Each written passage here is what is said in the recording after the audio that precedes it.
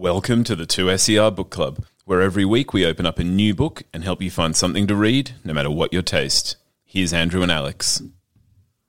Hey Alex, I am back with more fantastic Australian fiction for you, and it sort of feels like I've been gradually moving through reading demographics over the last few weeks, so why break a good run? Now look, there is probably a demographic label for people in their late teens, finished school, figuring out the whole uni work thing. I'm not going to make a title up. There's marketers paid good money for that stuff. But whatever that demographic is, Georgina Young's Lona might just be the perfect book. Georgina Young, she's a writer and a designer from Melbourne. She's been published in VoiceWorks, and Lona is her first novel. And Lona is about Lona. Lona's 19. She's dropped out of uni, but still sneaks in to use the photo lab. Lona longs for a life that's bigger than the collection of mundane events that her friends and family keep drawing her back into.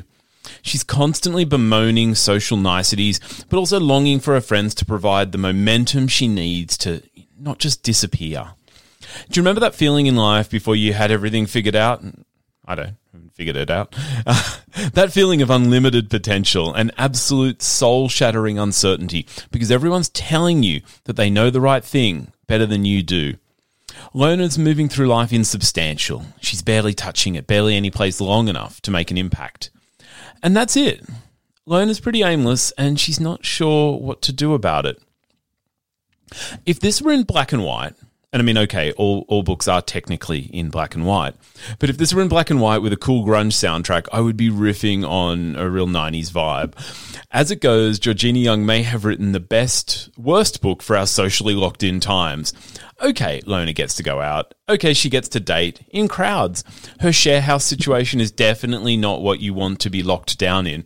But despite all this, Lona has a lot to say about being there for yourself.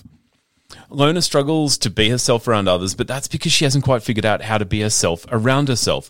She's selfish, and I vacillated in my feelings for her, but in prioritizing herself, she firmly acknowledges that there's nothing else that she can give until she looks out for herself.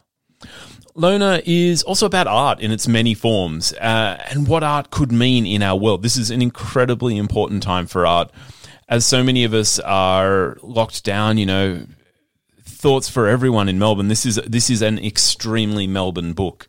And there is so many great Melbourne books out there. So, I hope everyone down there is doing well.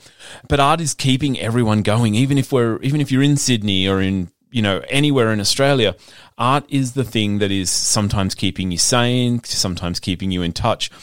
And Lona tells us that, art has to be about something. Lona wants art to be about something, and she isn't into all the navel-gazing that goes on as we figure that out. The book strikes its own visual style. Again, that is just remarkable for black type on a white page. And it lent that feeling of being kind of indie, but also of a very specific time and place. I really enjoyed Georgina Young's Lona for what it had to say about searching for yourself, and even if it just tells you that it's okay to do it. So that is Georgina Young's Lona. It was the winner of the Text Prize. It's out now from Text. It is a terrific read to tell yourself, that it's okay to look after yourself. Thanks, Alex. I will be back next week with some more book club for you. Till then, everyone, happy reading. Bye now.